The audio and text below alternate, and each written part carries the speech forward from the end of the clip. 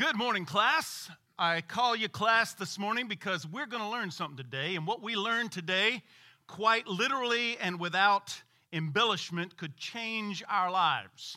I want you to take your Bible and go to Daniel chapter 4, okay? Daniel chapter 4.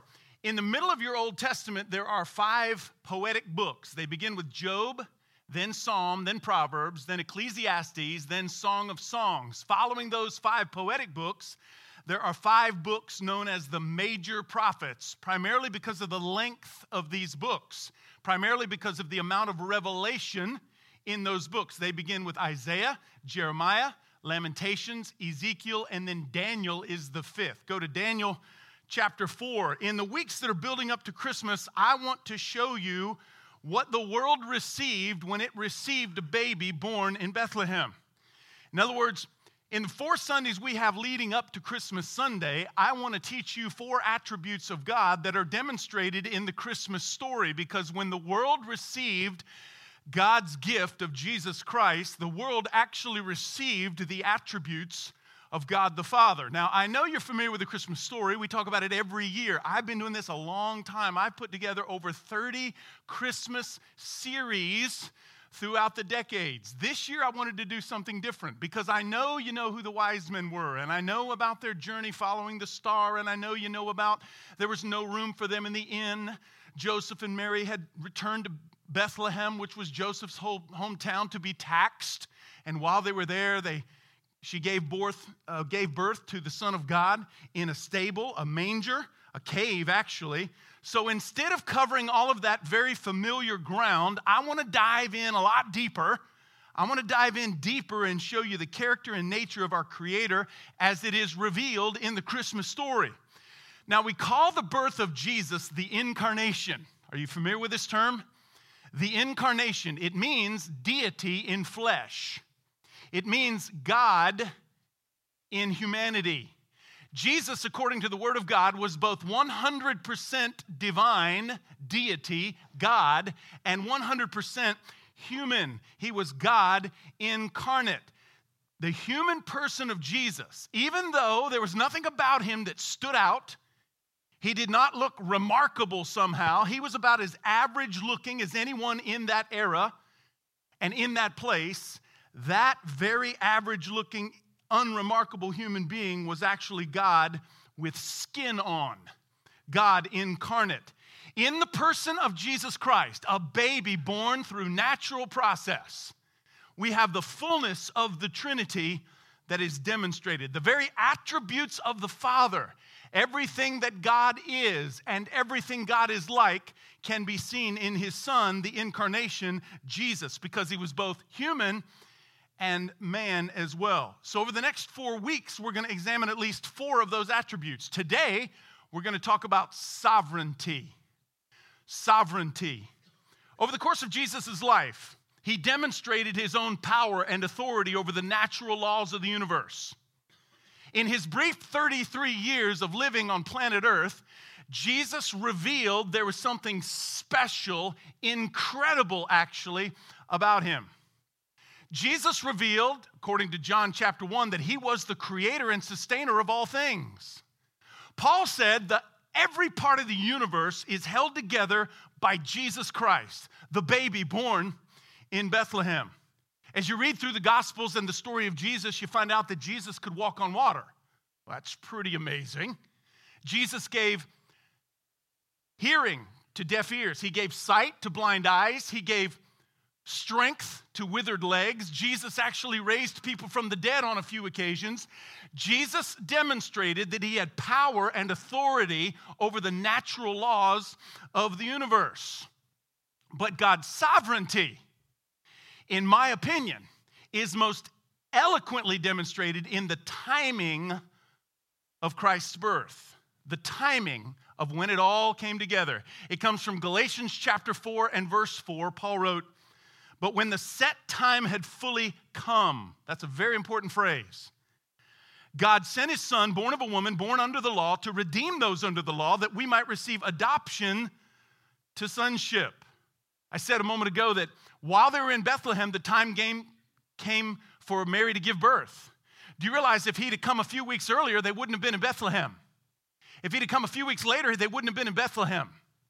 They were in Bethlehem at a very specific moment in time because God decided to do it that way. 700 years prior to the birth of Jesus Christ in Bethlehem, Micah, the prophet, said it would be done that way. Not only that, the Romans were in charge of the world at that time, practically. And Rome ruled with an iron fist.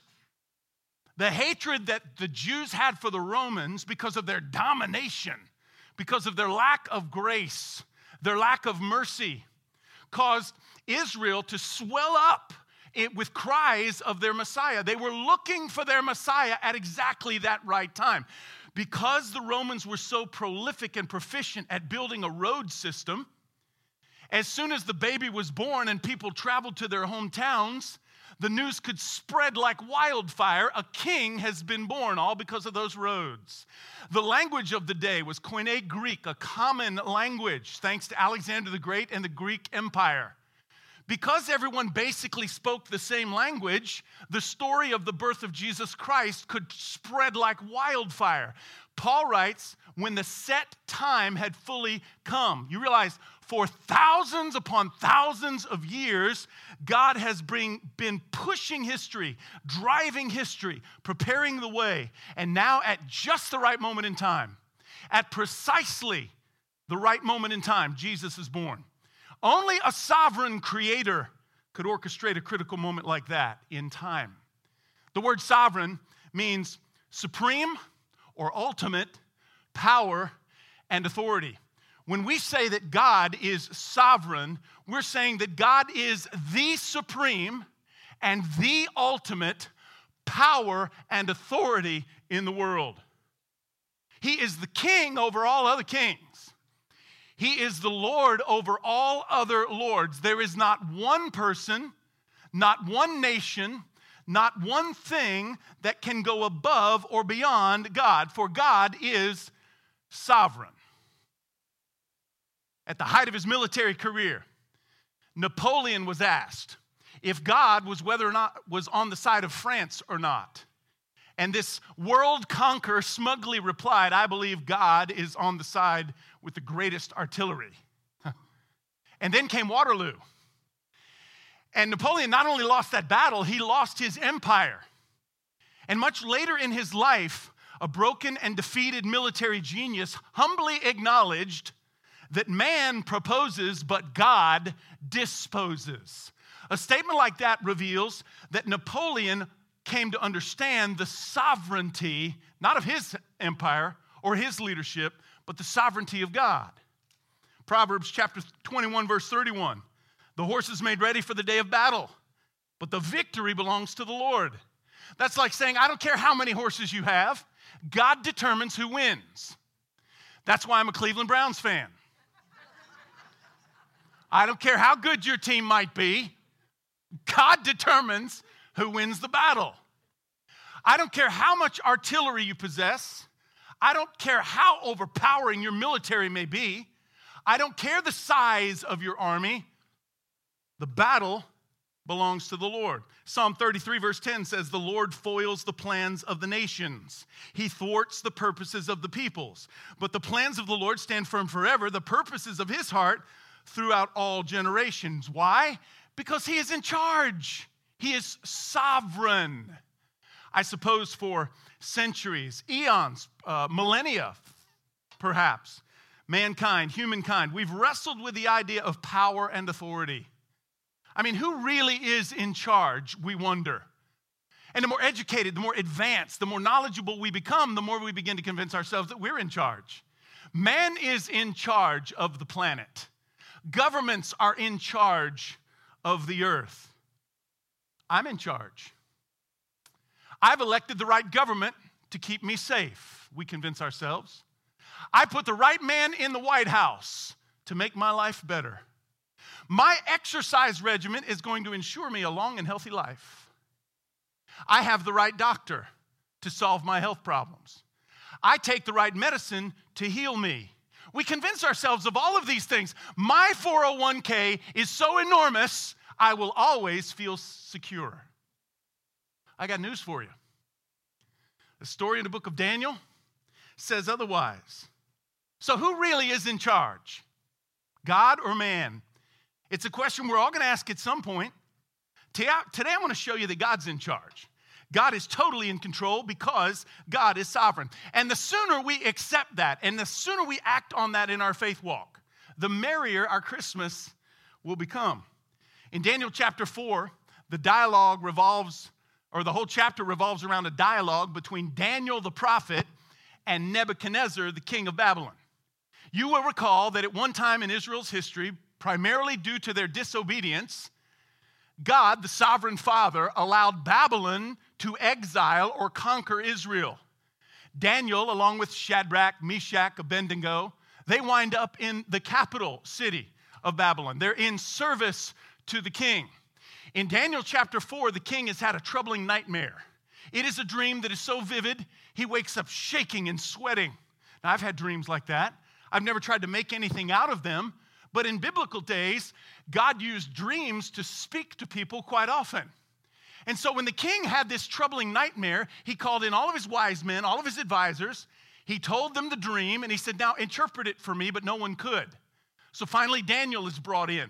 And Daniel not only interprets the dream here in chapter 4, but he points his finger in the face of that vain king Nebuchadnezzar, that prideful, arrogant, self-sovereign king Nebuchadnezzar, and teaches him a lesson as well. Nebuchadnezzar believed that he, because of all of his accomplishments, all of his power, all of his authority, all of his money, he believed that he was sovereign. He's about to learn otherwise. Look at verse 24 of Daniel chapter 4. This is the interpretation, Your Majesty, and this is the decree the Most High has issued against my lord the king. Note the juxtaposition of those two terms. Majesty is a kingly title. It's bestowed on an individual by other people. But Most High stands head and shoulders, supreme above the term majesty. Daniel wants to put him in his place. Verse 25. You will be driven away from the people and will live with the wild animals. You will eat grass like the ox and be drenched with the dew of heaven. 7 times will pass by for you until you acknowledge that the Most High is sovereign over all kingdoms of the earth, and that he gives them to anyone he wishes. In other words, Nebuchadnezzar, I hope you're getting the point. You're not sovereign. God is sovereign. The only reason that you're king and the only reason you have any authority and power and influence is because God, the sovereign, has allowed it to be. Verse 26. The command to leave the stump of the tree with its roots means that your kingdom will be restored to you when you acknowledge that heaven rules. That was part of the dream. Part of the dream was the tree is cut down, the stump remains, and the roots remain intact. Daniel is explaining what this means. It means that you can get your kingdom back when you acknowledge, keyword, when you acknowledge. That means not just admit. That means act on. Recognize, live in such a way as to acknowledge that God is sovereign and you are not. Keep reading. Verse 27, we'll pick up in verse 29 in just a moment. Daniel is not simply urging the king to see the sovereignty of God. Like we might see or witness the sovereignty of God if we jumped into one of Elon Musk's rockets and shot up to the moon and looked out the window and we could see the moon in reference to the earth. We could perhaps see Mars and the sun and all the stars. And we would say, wow, God is powerful. God is supreme. That's a witness of God's sovereignty. That's not what Daniel is asking of Nebuchadnezzar. Daniel wants to make sure Nebuchadnezzar acknowledges it. He accepts it, but it's bigger than that. Because he recognizes the sovereignty of God, it's going to change how Nebuchadnezzar rules. Daniel wants the king to embrace God's sovereignty. And 12 months later, Daniel's prophecy is fulfilled. Skip down to verse 29. Daniel 4, verse 29. 12 months later, as the king was walking on the roof of the royal palace of Babylon, he said, now listen to this. Is not this the great Babylon I have built as the royal residence by my mighty power and for the glory of my majesty? I'd say the king's pretty stuck on himself. I'd say the king feels pretty good about his accomplishments. Remember, Daniel is the prophet. He's a captive. He's in exile. Babylon has overrun Israel. But again, notice the terms again. The majesty, my mighty power, this is what I've built. That tells me that Nebuchadnezzar may have understood Daniel's interpretation of the dream, but he did not embrace it. He did not acknowledge it. That's what makes verse 31 so powerful. No sooner does he say what he says in verse 30, even as the words were on his lips, a voice came from heaven. This is what is decreed for you, King Nebuchadnezzar. Your royal authority has been taken from you. You will be driven away from people and will live with the wild animals. You will eat grass like an ox. 7 times will pass. 7 times, we don't know exactly what that time is, but 7 time periods will pass by for you until you acknowledge, there's the word again, that the Most High is sovereign, and you're not, over all the kingdoms on earth and gives them to anyone he wishes. God was in charge, not you, Nebuchadnezzar. Your rule is only designated by the true sovereign, the true king of all kings. Verse 33, immediately what had been said about Nebuchadnezzar was fulfilled. He was driven away from the people. He ate grass like an ox. His body was drenched with the dew of heaven until his hair grew like the feathers of an eagle and his nails were like the claws of a bird. He lost his mind is what happened, church. This stately, powerful king with all the authority of the kingdom, with all the wealth of a king, has lost his mind. He's worse than homeless. He's living in the wild like an animal. Verse 34, at the end of that time, I, Nebuchadnezzar, raised my eyes toward heaven, and my sanity was restored. Then I praised the Most High. I honored and glorified him who lives forever. In other words, I came to my senses. I put my life in perspective. I took my kingship and my authority and my power and my influence and my wealth, and instead of seeing God through it, now I see it through God. And everything changed. Nebuchadnezzar finally accepted that God was in control. God was in charge. Nebuchadnezzar understood, this is not my kingdom, this is God's kingdom. This is not my wealth, this is God's wealth. This is not my work, this is not my dominion, this all belongs to God. Now, I want you to turn to the first of those 5 poetic books I mentioned earlier. Go to Job chapter 38. Job chapter 38. It's the book right before the big book of Psalms in your Old Testament. One of the most eye-opening examples of God's sovereignty is seen in the story of Job. If you know anything about Job's story, you got to understand that one of the biggest elements to this story is the fact that God is sovereign. God is in control. You see, when our lives hit an iceberg and they start taking on water and our ship starts sinking, that's when we look around and wonder, is anyone in control? I didn't cause this. I didn't do this. Why has this happened to me? Is anyone out there? Is anyone guiding this ship? Suffering, especially what we would call senseless suffering, kind of a piling on over the top feeling of suffering when things go from bad to worse. There's nothing like that kind of suffering to cause us to look around and wonder, is anybody in charge? Is anybody guiding this ship? Bible scholars believe that Job lost everything. He lost his children, because the text says so. He lost his wealth. He lost his health. He wound up with 2 things, his wife and his life. The story of Job's suffering is universal. And again, theologians believe that the story of Job's suffering actually predates the creation account written down by Moses. Did you know that? In other words, long before Moses penned the words from Genesis 1 and 2, in the beginning God created the heavens and the earth, the story of Job and Job's suffering and the sovereignty of God was already in circulation. That's because many people believe that long before man would ever step outside, look up into the starlit sky and wonder, where in the world did I come from? How did I get here? Long before man had that question for God, man was going to ask the question, why is there so much suffering in the world? Why is there so much darkness in my life? Job's story reveals not only the sovereignty of God, but it reveals the dependence upon man to trust in that sovereignty, to cling to it. If you know the story, Job keeps suffering losses. It's one after another. They pile on themselves. It's more than anyone could bear. It is certainly over the top. Job saw it as senseless, but Job kept worshiping. He kept revering God. He kept hanging in there. He did not lose faith until finally Job got to the point where he did question God. Come on, God.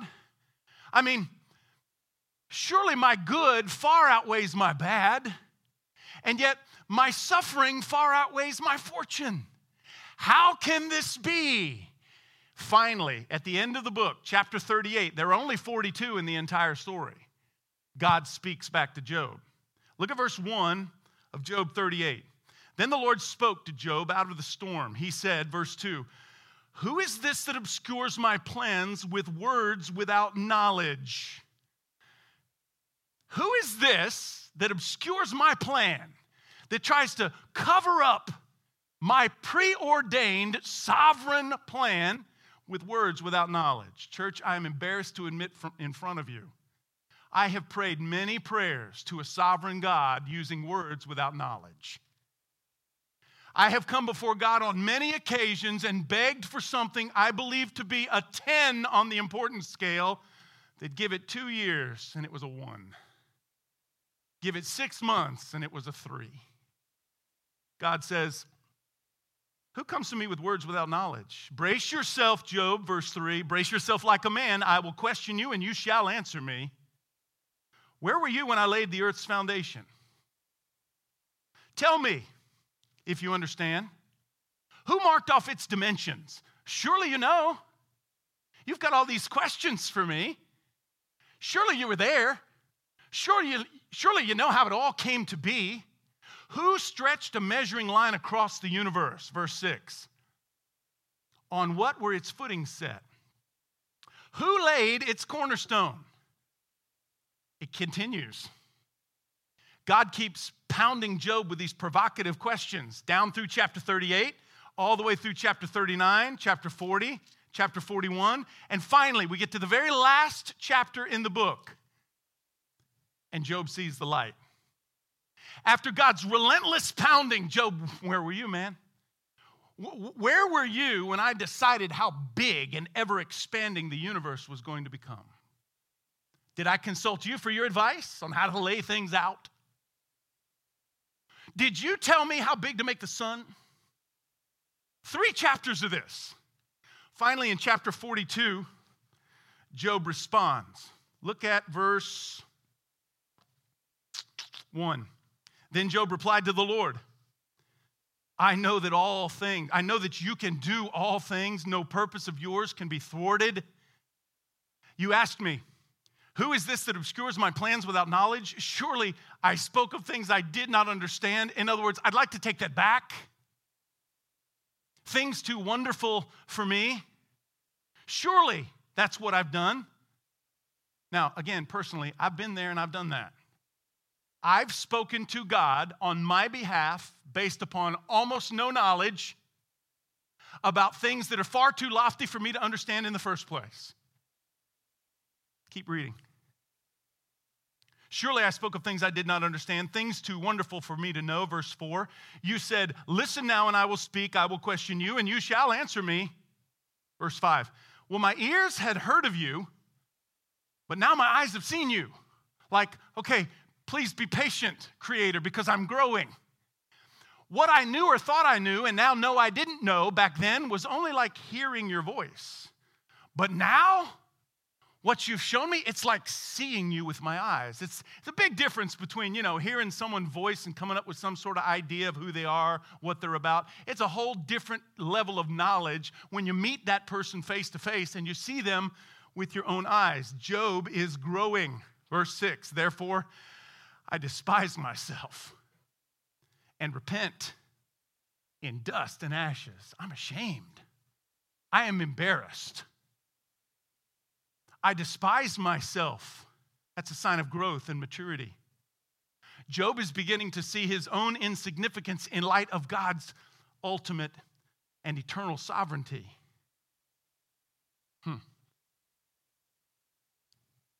What's interesting to me, we're almost to the end of the story. In fact, in my Bible, it's only another half page. You know what? God never explains himself to Job. Remember how this all began in the very beginning? There was this cosmic challenge between the enemy and God. The enemy said, "No wonder Job worships you. You've given him everything. Let me take it away, and we'll see if he worships. We'll see if he remains true." And God agreed. Go ahead, test him, but don't take his life. Not one time in the remainder of the story does God explain that to Job. I find that intriguing. It's very telling. Maybe if God would have said, "Well, this is what this all meant, Job. This is how this came about. And this is why I'm going to richly bless you in the end." Maybe Job would have went, "Wow, I get it now." But that's not the point. The point is, God wanted Job to trust and revere his sovereignty. God wanted Job, like Daniel wanted Nebuchadnezzar, to acknowledge, recognize, and walk out God's sovereignty. Those are two interesting stories. Nebuchadnezzar, on the one hand, proved himself delusional. Nebuchadnezzar thought he was in charge, thought he was in control. He was delusional. Job, on the other hand, suffered so greatly that he began to doubt God. How could anybody be in charge when my life is hit with so much random suffering? Now think about this for a minute, because that's where we all live. We all live somewhere between delusion and doubt. When things are going pretty well for me, well, that's because I'm pretty smart. I'm smarter than most people, right? When things are going my way, that's because I work hard. I put in more hours than the other guy. I'm educated. I've made some brilliant decisions as leader of this church.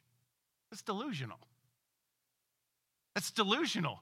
Then when things turn sideways and the ship starts taking on water,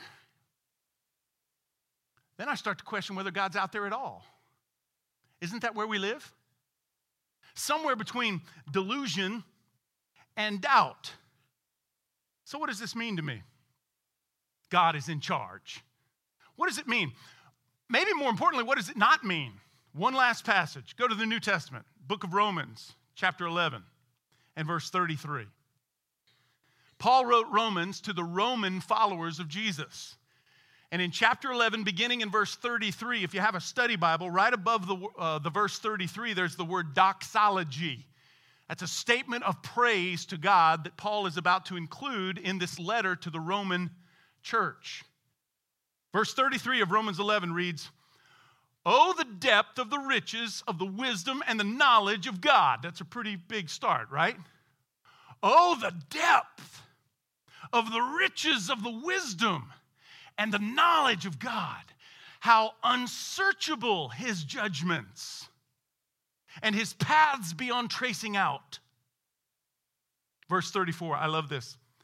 "Who has known the mind of the Lord?" God, I know what you're thinking. That's almost irreverent to say. Who has known the mind of the Lord? Or who has been his counselor? Has God ever tapped anyone in this auditorium on the shoulder and said, "Can I have a minute of your time? I need a little advice. I've got a big decision on my plate for 2023. I'd just like to run it by you." No. Or who has been his counselor, verse 35? "Who has ever given to God that God should repay them?" Now watch verse 36. "For from him and through him and for him are," what's that next word? "All things." From him, that means he is the originator of all things. And through him, that means he is the enforcer of all things. And for him, that means he is the end of all things. To him be the glory forever and ever. Amen. You know what this passage tells me? This passage tells me that a wise, all-knowing, loving, sovereign Father operates in realms that are beyond my comprehension. Something that took Job a long time to figure out. But think about it. If truly all things are from him, through him, and for him, then we must be talking about all things. We're talking about promotions and demotions. We're talking about prosperity and adversity. We're talking about tragedy and fortune, sorrow and joy. I mean, it would envelop both illness and health, danger and safety, heartache and hope. You see, when we don't understand according to that passage, he does. When we don't know according to this doxology and the account of Job, God does. When we can't give reasons, we just can't figure it out, there is an explanation, but we may never know it. That's what it means. And that's why it's a very big deal. But I tell you what, maybe more importantly, is what it does not mean. Here's what God's sovereignty does not mean. Hey, God's in control if he's already made up his mind. If he's going to do whatever he chose to do, then we might as well just relax, kick back, and do what we want. In this one text alone, starting in chapter 12 and going through chapters 15 and 16, Paul then starts rattling off all the responsibilities we have as followers of Jesus Christ. Because your life and my life, my faith walk in yours, our nation and its future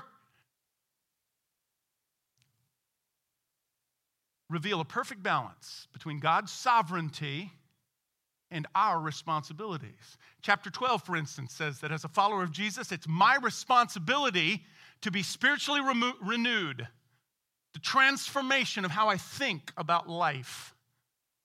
In chapter 12, he also says it's your responsibility to act on your spiritual gift. God has gifted you to strengthen his church. Now act on that gift. We're told in chapter 12 to employ love in our relationships, to be loving to others. Chapter 13, to get involved in our government, to show proper respect to governmental authority, and the list goes on and on and on. You see, God is sovereign, but that does not mean that I don't have personal responsibility. So, I'll quit by asking you one question. Here it is. Why do I care about all this? I mean, honestly, why do I care? You came in and sat down this morning, and I'm willing to bet you haven't used the word sovereign 5 times in the last 5 years, right? It's just not something we talk about. So why do I care? What's the big deal? Oh, there's a very big deal that lands right where we live. Don't miss the blessing, the freedom, the liberation that comes from understanding what Job understood. Let me take you back to Job 42. He came up with 2 conclusions as to why this matters. Remember, he said, I know, God, that you can do all things. No purpose of yours can be thwarted. In other words, nothing that you've decided can be undone. You asked me, who is this that obscures my plans without knowledge? Surely I spoke of things I did not understand, things too wonderful for me to know. Okay, think about this for a moment. What a beautifully practical thought. What a beautifully practical idea. The fact that God is sovereign matters because I'm not his enemy any longer. I'm not a stranger. I'm his child. And according to Job, it should matter because if God is sovereign, then I don't have to be so anxious. If no purpose of God's can be thwarted, then I shouldn't care so much who sits in the White House. I shouldn't care so much whether I got passed over for a promotion. I shouldn't care so much if someone I loved and gave my heart to deserted me and left our family. Because the sovereignty of God relieves me from anxiety. So why do I worry about everything? The second reason is that God's sovereignty frees me up from needing an explanation. It liberates me. I don't have to explain every circumstance in my life. Now look, I bring this to your attention because I know some of you people. You not only want to explain everything that's going on in your life, you want to tell everybody else how to understand everything that's going on in their lives, right? Some are wired to expect a Christmas-wrapped explanation for every circumstance in their life. Why does this matter? Well, so we don't repeat it, so we don't go back and do it again, so we don't make the same mistake. Let go of that. You don't have to have an explanation. Sometimes businesses fail because a sovereign God decided it would be so. Had nothing to do with your work effort, had nothing to do with your knowledge or education. Sometimes bodies fail regardless of how many weights you lift, how many pills you take. Sometimes people die regardless of how young they are, regardless of how healthy they are, regardless of who their doctor is. Why? Because God is sovereign, and some things are beyond my ability to understand, and I've got to accept it. Look, my challenge for you this week is to meditate on the idea of God's sovereignty. Embrace that beautiful blessing. When Jesus came into the world at precisely the right moment, he demonstrated that God is in control. Man, what a blessing. What a gift. Merry Christmas. Let's pray. Our Father in God, we are indeed humble as we bow before you, our sovereign. Oh, Father, forgive us when we rattle on in prayer using words that we just don't understand, talking about ideas and plans that we may never fully appreciate.